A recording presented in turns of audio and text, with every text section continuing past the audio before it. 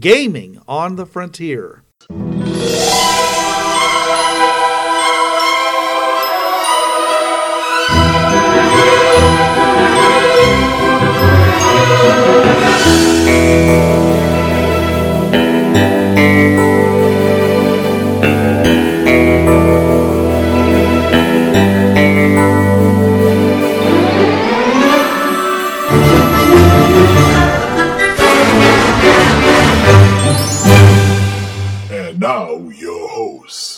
This is Bruce. This is Trav. And this is Jonathan. Welcome to Gaming on the Frontier, your podcast of kissing that squiggly face you love so much. Yeah, but how many sets?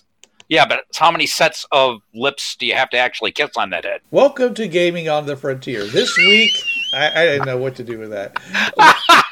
Okay. I was going to make a hentai joke, so. Oh, okay, yes. Yes, tentacles. They're not just for breakfast anymore. Dude! Anyways, yes, we are talking about tentacles this week, but it's not hentai.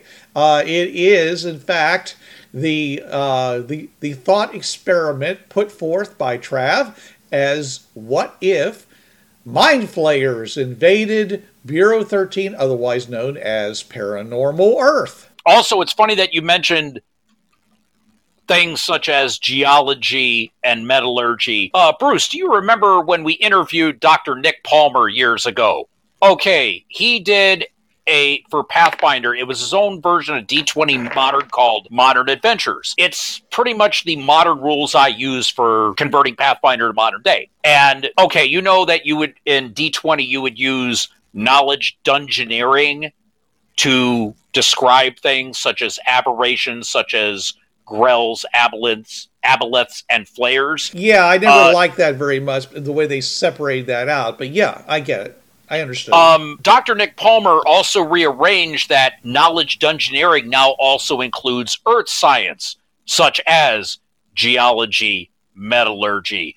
So the flayers, since that's one of the skills they know the best, yeah, they would want to get into mining and anything that has to do with drilling underground. Even hell, they might even get involved in like archaeology departments at universities, which means they would have access to not only plenty of new information, but the occasional fresh body. This college person disappeared. Oh, they probably went home. You know, they dropped out of college and left. That's also an opportunity for them to cover up any ancient artifacts that might have described them. Exactly. That's why I said also archaeology and anthropology departments.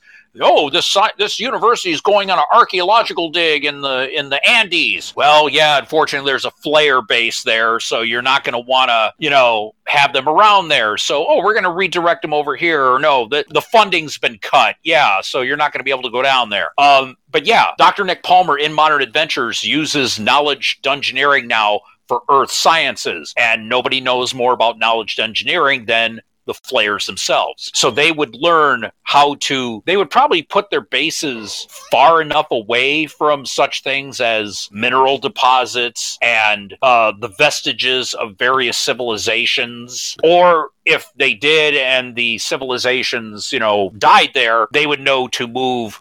They would just pick up their operations and, because it's all gooey biotech, they would just, suck it all up in a turkey baster and move a couple caves over, Especially when civilization got to the point where hygiene and sewer systems become common. Yeah, yeah. They don't even have to do the work anymore. It's pre-made for them. Now, how sensitive are these creatures to things like radiation and toxic materials? Let me bring up the PDF I had it here. I just minimized the PDF. Phrenic Scourge. Here we go. Because I'm not seeing any immunities I've got the stats for the Phrenic Scourge here, which is page 71 of the Psionic Bestiary. Yeah, I'm also looking at the modern 5e D&D version. Okay, yeah. Yeah, folks, again. Yeah. I my engines. There's a lot of game systems I will gladly admit that I am ignorant in. That, like Savage Worlds, I defer to Bruce on that. 5e, it's like, okay, Jonathan has the stats for that. I'm looking here to see if they have any immunities to such things as... Because I believe radiation in Pathfinder now is considered a poison. So I'm not seeing any immunities to poison here. No. Yeah, so they would also... Look at 5, yeah.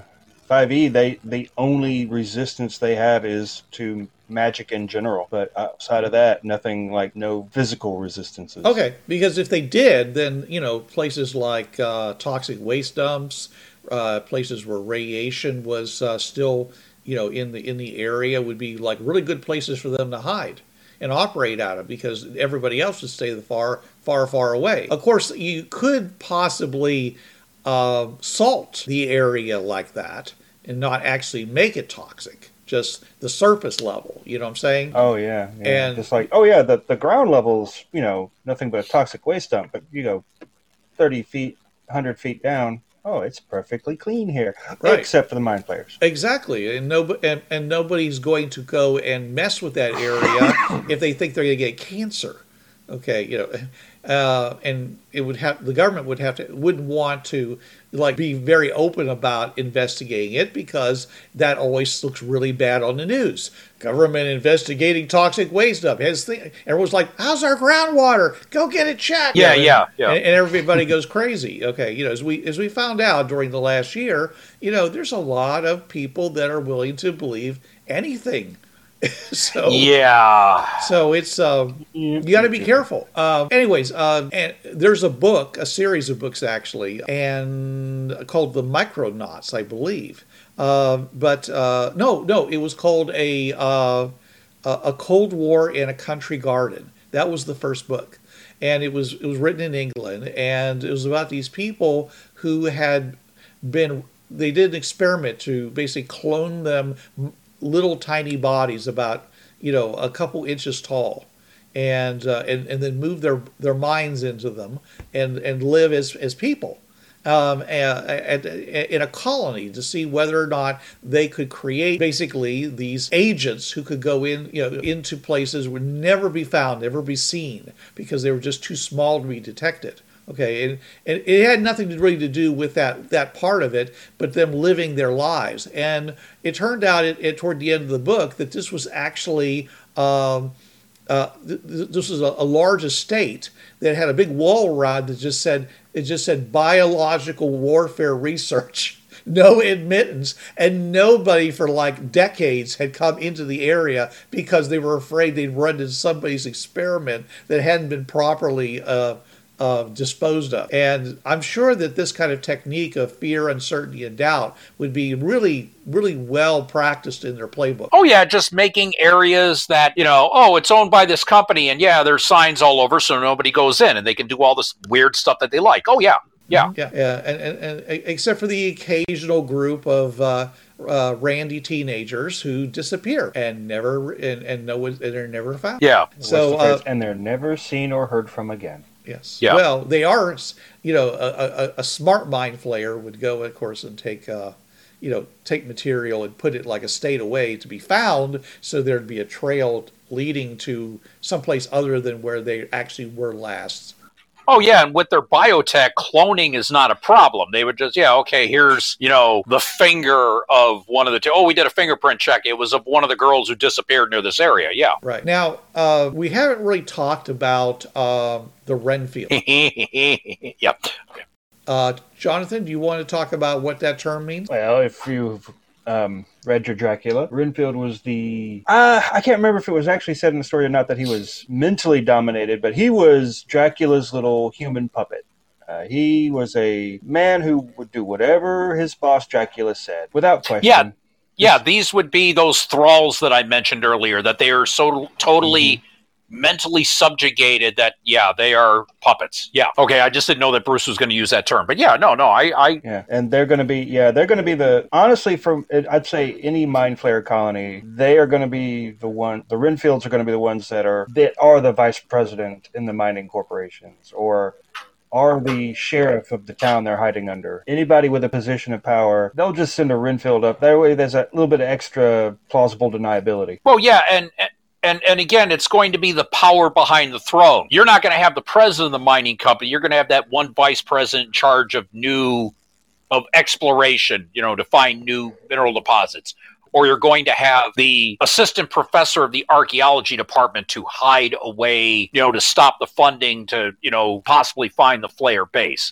Yeah, it's always going to be the vizier, the power behind the throne type stuff. Yeah. Well, the reason I'm mentioning it is because over the last year, we've discovered there's a lot of really, really angry people in this country. And, and not only, does their anger make them gullible, it also basically makes them willing to accept radical solutions to intractable problems in their lives. Yeah. We always, you watch Scooby-Doo and it's always old man Jenkins, who's like obviously the meanest man in the entire town. And so, of course, he's the guilty one. All right. But the fact is that there's a lot of people who are fed up and, might be willing to accept some help, or even if it's not a human, especially if it comes with a with an urbane voice, or with gifts, with an appearance of vulnerability. If you help me, I'll help you. We can make things better for you. It's and not realizing that they're basically entering into a monkey's paw agreement where even though they get what they want, ultimately it destroys them. And I think that it's just, you say they're playing a long game. They would encourage loyalty. They would reward, but I think they would have to go to people who were already disillusioned, the disenfranchised, radical elements of society and fringe groups, and they would often, remember, the mind flayers have their tech is, you're not going to see them with a staff. If you see them with a staff, that thing most likely is a living object. So they're going to have the weird, yes, we have power for you. Here, we will give you this amulet, and we'll give you whatever you want to do when you want to do it. If you wish to harm those that harm you, this will give you the strength to do it. They'll do, usually those disenfranchised people, if you give them some means of power, even if it's an illusion of power, you'll draw them in. And the flayers, they can make that stuff in their weird bubbling vats underground deep, and, brew up some type of weird psychic item that will help this human do what he wants, just to get that in at recon, because that thing will probably also, we can see through the human senses while he possesses the item we made for him, so we can look around and see what it's like up there, like that, who would follow the flayers easily. Flayers would have enough time to have watched the human psyche and culture to know that when people are down, if you give them any inkling of here's something to help you, they'll follow you. I'm just hearing in my head, the Tears for Fears song, Everybody Wants to Rule the World. Bingo, yeah. But not just that. We know, the government's been very clear about the fact that seemingly normal people can be radicalized by other people who are actively working to do that. So that's why people always claim that that universities are hotbeds of radicalization, because they're places where people are expected to experiment with different thought patterns and to read material that isn't in this straight line of society, at least as the outsider views it. Okay, and I believe that, of course, that's all baloney. Everybody I know who went to college was trying to get a job. Except for a few people that were trying to become artists, and they knew they were never going to get a job, but they were hoping to marry somebody who'd be able to support them while they followed their art. But I'm just saying is that most this in that group there is here. I'm feeling a little called out. Yeah, a little personally attacked there. Well, I'm sorry, I wasn't naming names, but if you want to own that, you go right ahead. But we're not, folks. We're not bad mouthing anybody who's gotten a communication or liberal arts degree out there. We're not doing that. Don't worry. I've got a BA zoology, and I'm a computer programmer for a long time. So now okay, again, learn something new every day. Wow. Okay. Wow. Yeah. Well, I was pre-med, and I didn't get into medical school. Ah. Oh. Okay. So, I didn't know that either. So wow. Yeah. Think you know a man for 20 years, folks. Wow. This is why whenever you start talking about biology, I usually pipe in. I've actually been good to know. Yeah, Okay, yeah. Don't try to slip anything about life sciences past this guy. Yeah. But the point here is that I got to a point in my life where I had to say, well, this isn't working out. What do I want to do with the rest of my life?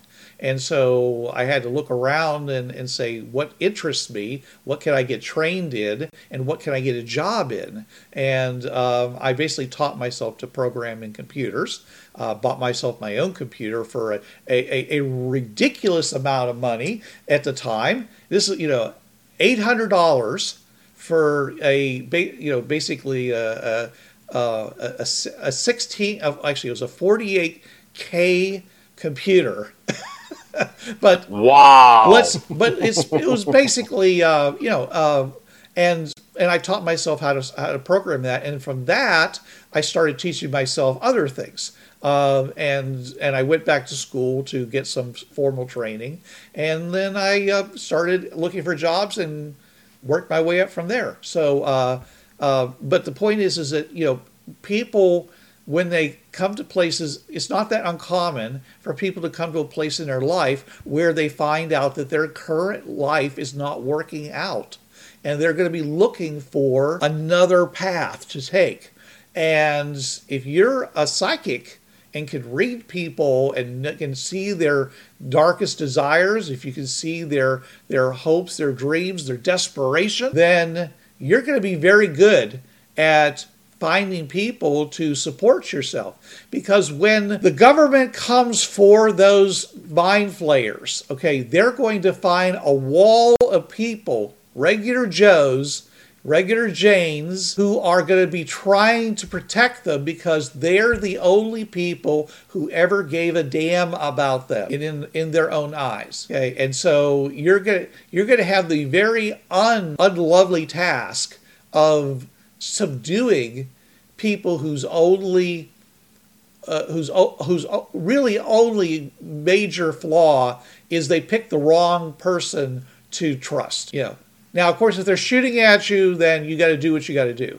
But I'm just saying is that's one of the reasons why the Bureau tries to use non-lethal weaponry whenever possible, because they never know if the person they're dealing with is a true believer, evil to the core, black, heart bubbling black bile, or is it going to be someone who basically thought, who was at desperation's end and grabbed on the only lifeline they could find, and it dragged them right into the belly of the beast, or somebody who just literally believed a lie, hook, line, and sinker, and whose identity is now critically devoted to maintaining that identity, that falsehood. Because if they don't have that falsehood, then they have to deal with the cognitive dissonance that they have been doing terrible things for no good reason. And nobody wants to be that person. Nobody wants to believe that they're that person. Biggest thing to fight against. Yeah. So as agents, as Bureau 13 agents, they're going to have to be, they're going to have to deal with the fact that a lot of times they're running into people who think they're on the right side. And they're on the wrong side. Even if they know that they're aliens, they still think they're on the right side. And so the question is, do you just, compartmentalize that and just go in there and just flatten the area? Or do you, take the possibility that the mind flayers are going to be able to escape because you're not willing to basically, take down people who are being shielded by women, children, elderly, and anybody else that might be one of their shields? Oh, yeah, because the flayers, you see, they see humanity as nothing more than chattel, experiments, food, cannon fodder. They possess that. How do they put it here? Let me dig through the Scourge definition here. Yes, dispassionate insight. Despite having emotions, Phoenix Scourges don't interact with the world through them, but through cold, piercing logic. Thus, and it just allows them to use their intelligence instead of charisma modifier for all the psi-like and supernatural abilities. But yeah, basically, sociopath is a nice term for them. They don't care about humanity. Humanity, okay, this particular guy over here is my next meal.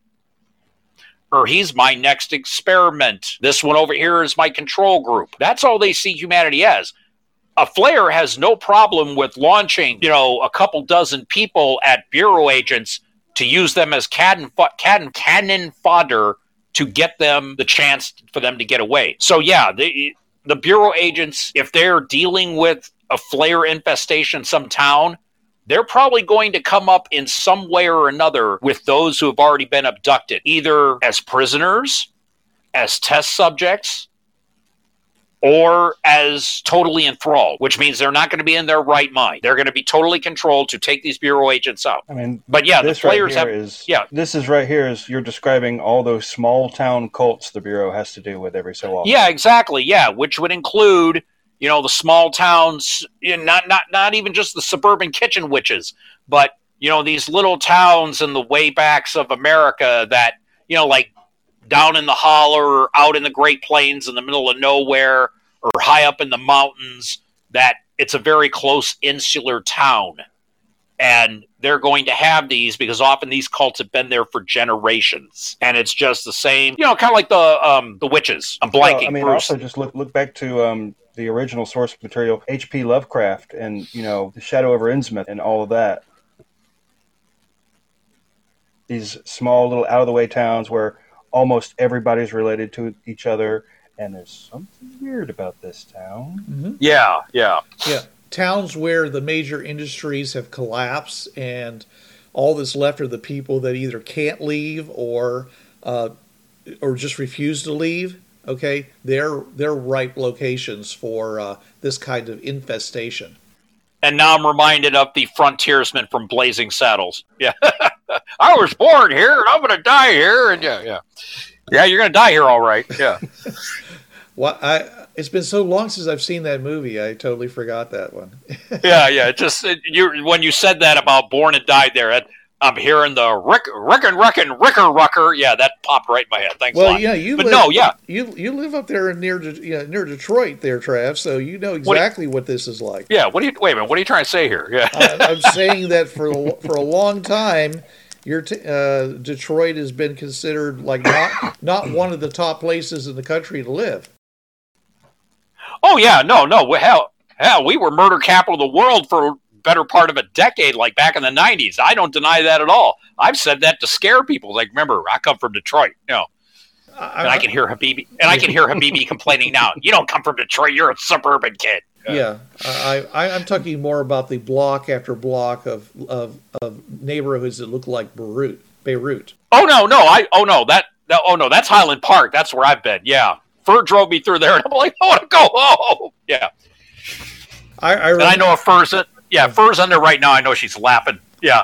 I remember being in a town one time, and this guy gave me a lift, and he says, "Okay, now we're going through this next section of town. Make sure you don't look out the window. Do not catch anybody's eye."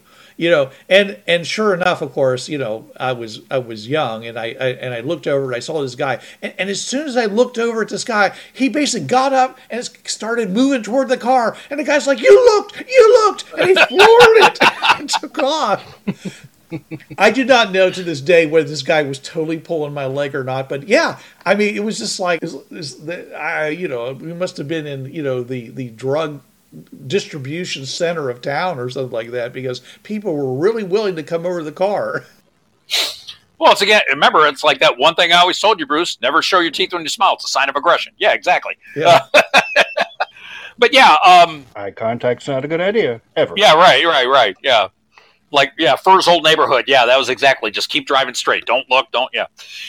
Wait till you get on the freeway. Yeah. But yeah, a lot of these towns these out of the way towns, yeah, those are the ones that they've just become so insulated and insular that, again, like Jonathan mentioned in Lovecraft, yeah, they're all kind of related and there's weird things going on. It's because this is how these towns have been run for generations. Right. And places like Innsmouth, they had been interbreeding with the deep ones for so long, they found them attractive. Okay, people with strangely shaped heads were still considered hot. So, you can find some weird stuff going on in places because of that. One of the first adventures I ran for my current Saturday campaign, which is now wrapping up, actually. We're now like 18th, 19th level. One of the first adventures, I started out the new Team Candlestick very small.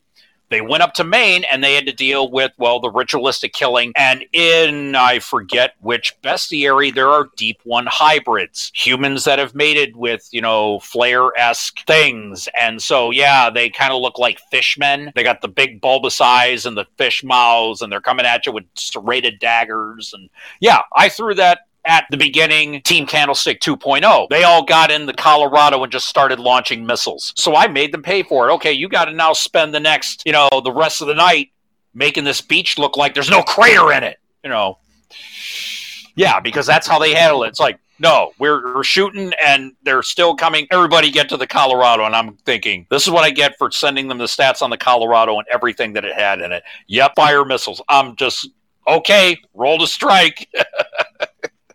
But it's because it was this little town up in Maine that had the weird background and the people that didn't talk much and come out and, the old factory where they found the ritualistic and they did the Arcana check. And, oh, no, this is, or how do they say it in Bureau 13? The spawn of K-Tulu. Yeah. But those Deep One hybrids, they have them statted out in one of the bestiaries for Pathfinder. I think it's Cthulhu. Okay, it's kind of like how how people have mispronounced Termellern over the years. Yeah, but the Deep One hybrid and spelled Carillion. and I've always seen it as Curlian. Yeah, but the Deep One hybrids are a perfect example of those, and they've got them in one of the Pathfinder bestiaries. I want to say it's 2 or 3. So that weird mix of Old One and human, those are another good way that the Flare invasion could be. You could have small towns. Oh it's 100 miles outside of Augusta, which is Maine's capital. Yeah, and they're going there and they're going to start doing stuff. Or, oh, look, this one's up in the mountains and they can come down and attack Denver. Things like, or infiltrate in and start taking out people. Things like that. As I said, it's all the weird, Well, I didn't mean to interrupt, but that made me think that is another way that the Bureau could become aware of something going on, is all these small little insular towns start suddenly increasing their trade amongst just themselves. Like just this one little insular town up in Maine starts sending shipping containers to some remote Appalachian village that they've never traded with anyone before. Not even sure how they still survive, but yet suddenly now there's trade between these two places, in this third place, in this fourth place. What's going on here? Yeah, because all that would pick up with the U.S. mail, because if they're sending shipping containers, that would be UPS, FedEx, all the major delivery services. All that stuff's computer tracked now. I've got an app on my phone that tracks my packages. It's called Shop. It tells me when my stuff from Amazon's coming. So that stuff can easily be tracked by the Bureau. Just hack into their account and say, okay, we got their shop account here. Yeah, they're sending all these shipping containers to some hollow down in West Virginia near Beckley, So that's just the fact that, this town's got like 65 people. They don't import or export nothing. They're a self-sufficient community, very little communication. Now they're shipping all this stuff here to a similar town. Yeah. And things like that might even pop up on a Bureau, because we kind of figure that the Bureau probably has something like the machine from Person of Interest that would pick up on weird supernatural or strange keywords, and that anomalies to the normal pattern of daily life and stuff, and just things that are disruptive of that pattern, as in massive amounts of deliveries leaving one town and going to another small town. That's going to ping somewhere on some level electronically. That's going to ping and somebody's going to pick it up. Yeah, it might not trigger an immediate dispatch of like an X team, but there's going to be some investigation. There's going to be some digging involved. Oh, yeah. Maybe third string fresh out of the Bangor training facility team, just going on what is supposed to be a milk run. But yeah, somebody's going to be out there. One of the good things about groups that play the long game is it also gives you time to play the long game in defending again. You can have a lot of counter cons going on that when they actually do make a move, you have got a lot of things set in place that seem completely impervious because you've had 5 years to set up these businesses or set up this information so that when they run across it, it says, well, it's not like it just showed up yesterday in my Reddit feed. It's been out there a while. It's in these computer systems and stuff like that, and people commented on it. This news group or a chat group has been around for 5 years. Seems legit, but in fact it might have been created 5 years ago and populated by nothing but bots. So you don't actually have to put people resources toward it, using some of those computer systems where they just basically give reasonable answers to any questions somebody passes to it by parsing it semantically, so things like what used to be called the ELIZA program, where it was supposed to be a psychological program that basically fed back questions to any of your comments. Oh yeah, I remember messing with that as a kid. Yeah, old buddy of mine had that. Radio Shack. Believe me, there's far more sophisticated ones now than there was. Yeah, so I'm just saying is that you can, I can see that all kinds of things like that would be part of the Bureau's workbook, the Bureau's toolbox to be able to do that. And they do have a couple of resources that you haven't mentioned, like the Men in Black. Since these are aliens, if they are coming from the second world, then it's really going to be more of the Bureau's problem. But if they're coming from outer space, then there is a secondary agency who doesn't really worry too much about the niceties. And the Men in Black always seem to be a little bit more hardcore than the Bureau about how they treated the American public. American civilians are just an obstacle. Yeah, because their attitude is, if you're in the way, we kill you, and if we don't kill you, we mind wipe you. So, yeah, in a lot of ways, they don't go around. They don't go around killing innocent people. They don't go around killing humans. They'll do stuff to neutralize. They don't try to kill humans, but they do. They do. Why? How would they not? See, are we throwing in convinced witnesses? Then usually 9 times out of 10 they neuralize them and just go on their way. If they don't kill them, then they'll neuralize them. Right. So you could be a lot rougher with that group than the Bureau 13 can, because the best the Bureau 13 has is amnesia drugs. Yeah. They don't have neuralized yet. Really I would. They really, really want them. I would assume that there's a reason why they don't have neuralizers, either for ethical reasons or because they actually do have long-term bad effects.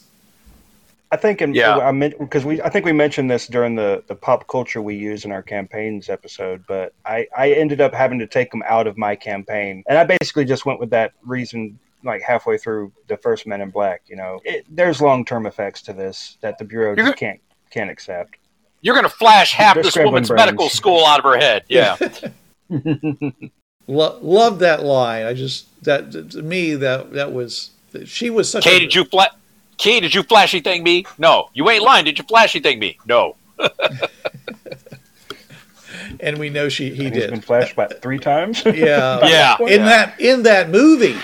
Yeah. Exactly. Oh, yeah. She was the coroner, for crying out loud. She'd been flashed many times. Oh, yeah. Yeah, that was, and they picked the perfect actress to do that part too. But anyways, moving on.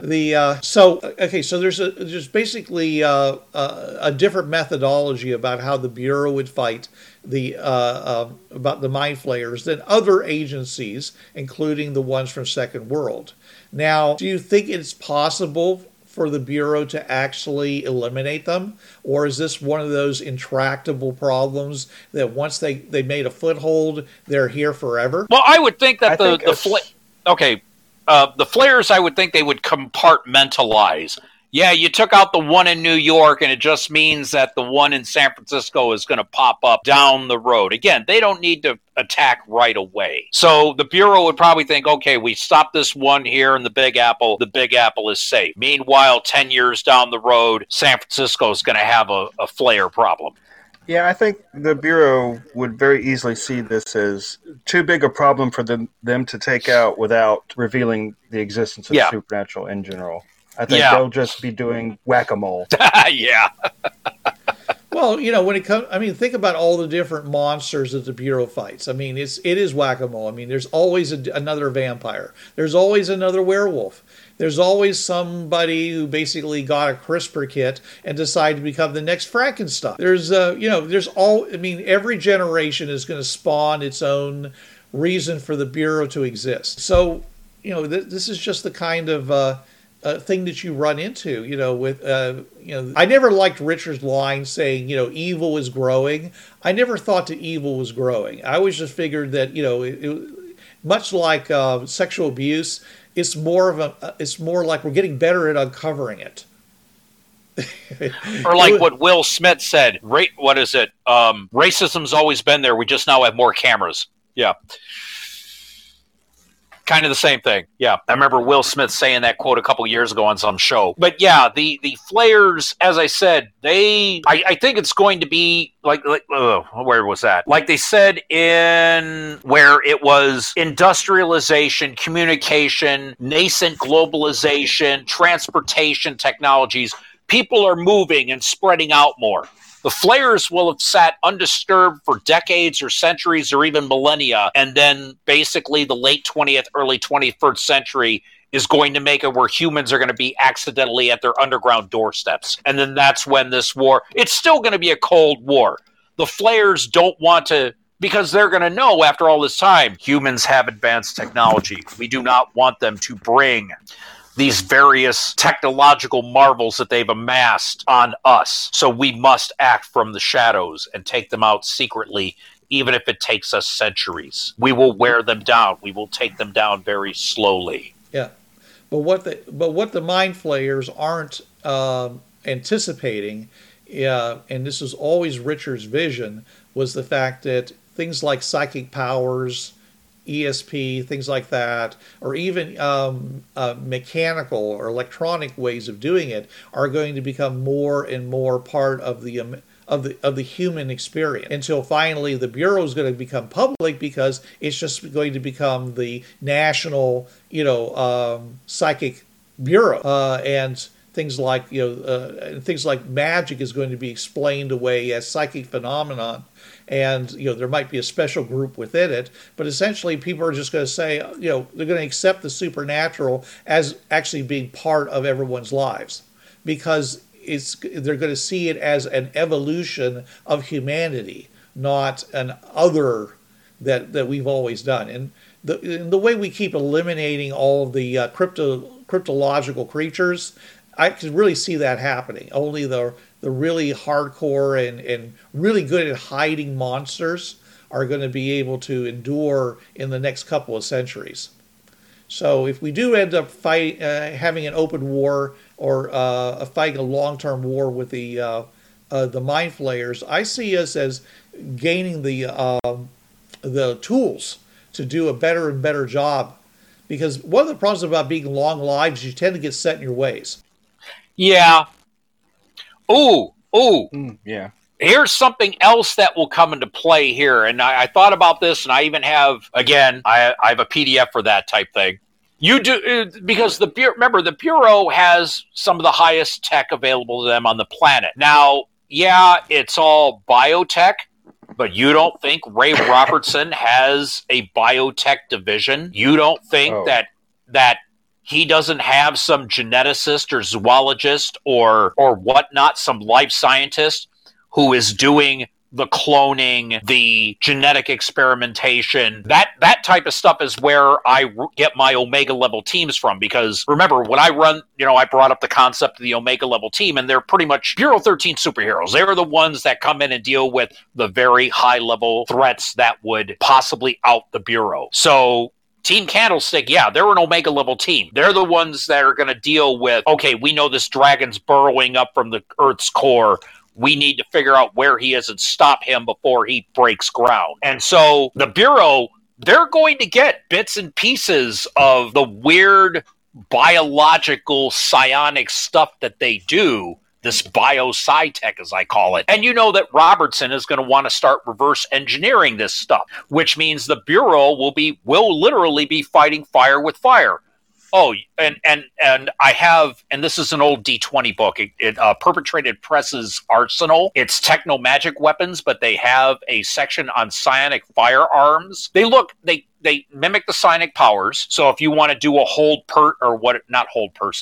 brain lock. Oh, I just grew a paralysis pistol. You fire it, and it's like the psychic power brain lock. And all of these psionic firearms, the pictures that they have in Arsenal, it's all, yeah, these things look like bugs, but they are grown specifically. You push the little nodule that counts as the trigger, they fire the effect out of their mouth. They basically, and I'm going to say this, they basically say, yeah, it's a sphincter that expels the dead power crystals. You put another one in there and it powers the gun like a cartridge. The Bureau could make stuff like that because some Cthulhuoid Ithilid warrior had something like this. And so Robertson's biotech division did something similar. Now, for that, this is early D20, came out in the early 2000s. It is a game called Center Space. And basically they tweaked with the D20 a little, but you can tweak it to D20 Modern or Pathfinder, what have you. And it's basically Cthulhuoid-type worms known as the Fahazi invade a future Earth in search of a power source. So after a while, everything becomes this biotech because the entire galaxy is now dependent on this power source buried under the North American desert, like in New Mexico, Arizona. So there are rules, and the company that does it, they're under, but I'm sure you can still go to sites and get the PDFs. It's Fruit Loops, but it's spelled FRUGHTLUPES. That is the name of the company that put out Center Space. And if you want a lot of good, weird Cthulhu-esque monsters and biotech that you want Robertson's people to reverse engineer so you can use it against the players, that series has a lot of good biotech creation rules. And they've even got biotech starships, kind of like a variation of the Nautiloid, that if you really wanted to just, okay, yeah, this is the starship that we found in the ocean off the coast of Maine. This is where all these weird deep ones are coming from. It was a Crease ship. There's millions of these pods on board. You know, the engines were destroyed somehow and it crash landed in the North Atlantic. But yeah, Center Space, and it does have some rules for 4E. So if you want to tweak it that way, you can. But yeah, I see that the Bureau, they're going to get their hands on some piece of flare tech. Oh, God, there's another one real quick. I'm trying to remember. Monty Cook, Malhavoc Press, Chaositech. So it's like the word chaos, the letter I in tech. Yeah, that's another one if you want to have your Bureau people reverse engineer stuff. You know, give it to Robertson. Oh, yeah, well, I just made this new gun. Here, it's based on the bio sample that you brought me. You know, my biotech guys did it. Here, let me show you, and it blows a hole in the wall. And you're looking at Robertson, and you're like Rick and Morty with the lollipop. You SOB, I'm in. You know, and you order 5, you know, to go out, blast flares underground. I know I could. That's why I said SOB. But yeah, I see that Chaositech and Center Space, and even if you go to nobleknight.com and get Arsenal from Perpetrated Press, psionic tech weapons that the Bureau can reverse engineer or make on their own so you can take the battle to the flares. Granted, as I said, these guns look like bugs. They got the chitin on them, and they may have like insect legs out the side. But yeah, you hold them, you pull the little nodule, and it fires off, you know, a telekinetic beam or a stunning beam like the flares and their, you know, sap will ability. Or it spits a spray of corrosive nanobots. Or goo, or yeah, you could even have it where, no, this is a mutator gun. What do you mean? You fire it at them and it'll nullify their powers. And it fires, not nanites, the bio version, retroviruses. Yeah, something like that. You know, just there is stuff out there to do the biotech, chaos tech type weapons that the flayers have, where you can use it in that type of mission, because let's say the flares have, like bulletproof skins, or they have their psionic force fields or whatever. Well, you hit them with a little biotech, they're not going to be able to, shrug that off that easily. So yeah, just some suggestions from things that I've used. Because in the psionic bestiary, and let me get the page here real quick. I know that we're like 10 minutes from ending here. Bruce with his outlines, Trav with his PDFs. Yeah. Long-time listeners, you know how we roll, and Bruce has seen my folders, so he'll back me on this. There's a thing on page, looking for it, I want to say 83 or 85 of the psionic bestiary, called a puppeteer, and it's like a flare worm that rides on the back of the person, and it's kind of like the Goa'uld type of thing. The Hazi are the same way, but they do actually burrow in. You could use those as it means to enthrall humans. The flares grow these worms. They're kind of like the Rathacon worms that got in Chekhov, that type of thing. That's another way to enthrall. And that would be just more of their biotech. They grow creatures for purposes. Instead of us making tech or Bureau making magic items, these things grow their and it can be equipment. It can be subtle too. If you just simply go and create a device, a bug, whatever you want to call it, that goes in and destroys the impulse governing parts of the brain, so that people just start using less judgment, makes them more suggestible, first of all, and secondly, it means you can get them to do stuff that they normally wouldn't do. And they may not even realize it happening. Wisdom drain, for OGL, something that lowers the wisdom score. But I mean, you're taking a normal person and basically making them into a sociopath. Yeah, and that and it can be done very subtly, where you're like, well, why wouldn't I do this? And you're like, because it would be wrong. And you're like, but I want it. And, and they're like, what is this wrong you speak of? Well, yeah.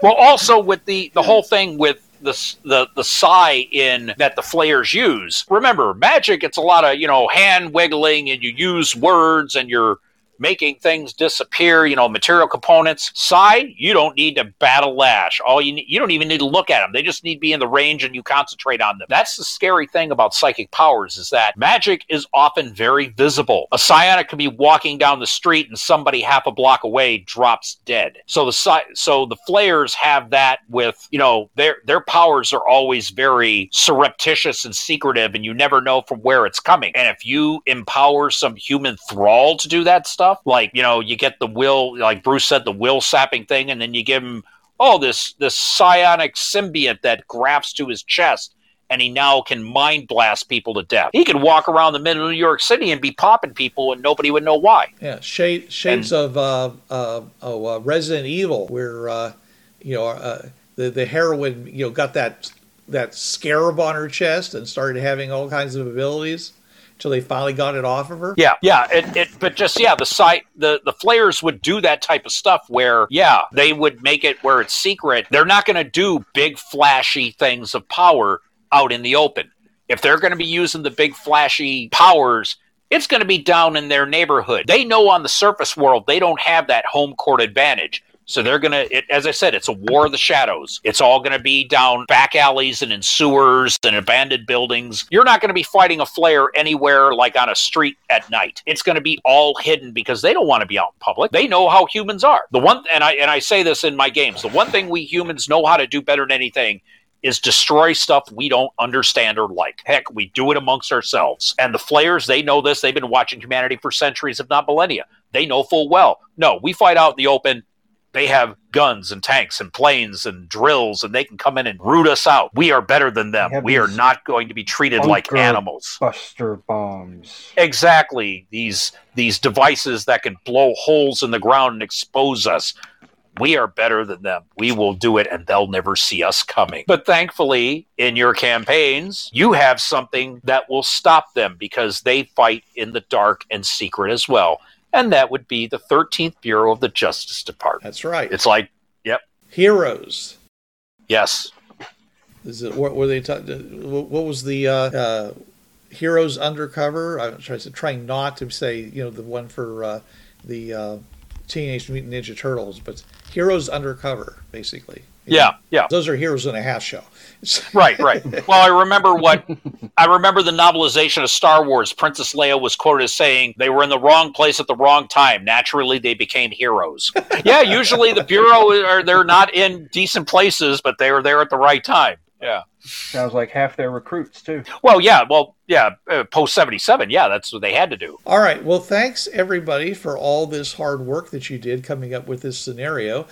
We hope that you, our gentle listeners, have enjoyed this and is giving you some ideas about some fun you can have with traditionally medieval supernatural threats and bring them into a modern campaign where it can literally be, you can use those AK-47s versus mind flayers, and yes. And real quick, folks, in the Bureau 13 Agents Everywhere Facebook group, I'm there. I have it. If you have a comment that you want to ask me about the stuff that I've brought in, the Second World Source Book or all these other PDFs, by all means, go to the Bureau 13 Agents Everywhere Facebook group and just tag Robert Trav Pulaski, and it'll come up and I will answer your questions ASAP about all this other supplemental stuff that I brought in for this little thought experiment. So is the Second World Source Book still available? Yes, you can get the PDF from DriveThruRPG.com and the hard copy at NobleKnight.com. That's Knight with a KN, the gaming store up in Litchfield, Wisconsin. But they have a very, very well done site. Yeah, website, yes. Okay. All right. Well, again, thanks everybody, and we will have more, thought experiments and other weird topics like this in the future. But you'll have to wait until next week. So until then, this is Bruce Sheffer saying there are a million worlds out there. So go explore them. And this is Trav. There's a reason why it's called gaming. It's for having fun. Gaming on the Frontier podcast is wholly owned by its hosts. It is released under the Creative Commons 3.0 license. No commercial reproduction and any use of any element of the podcast must be attributed to the Gaming on the Frontier podcast.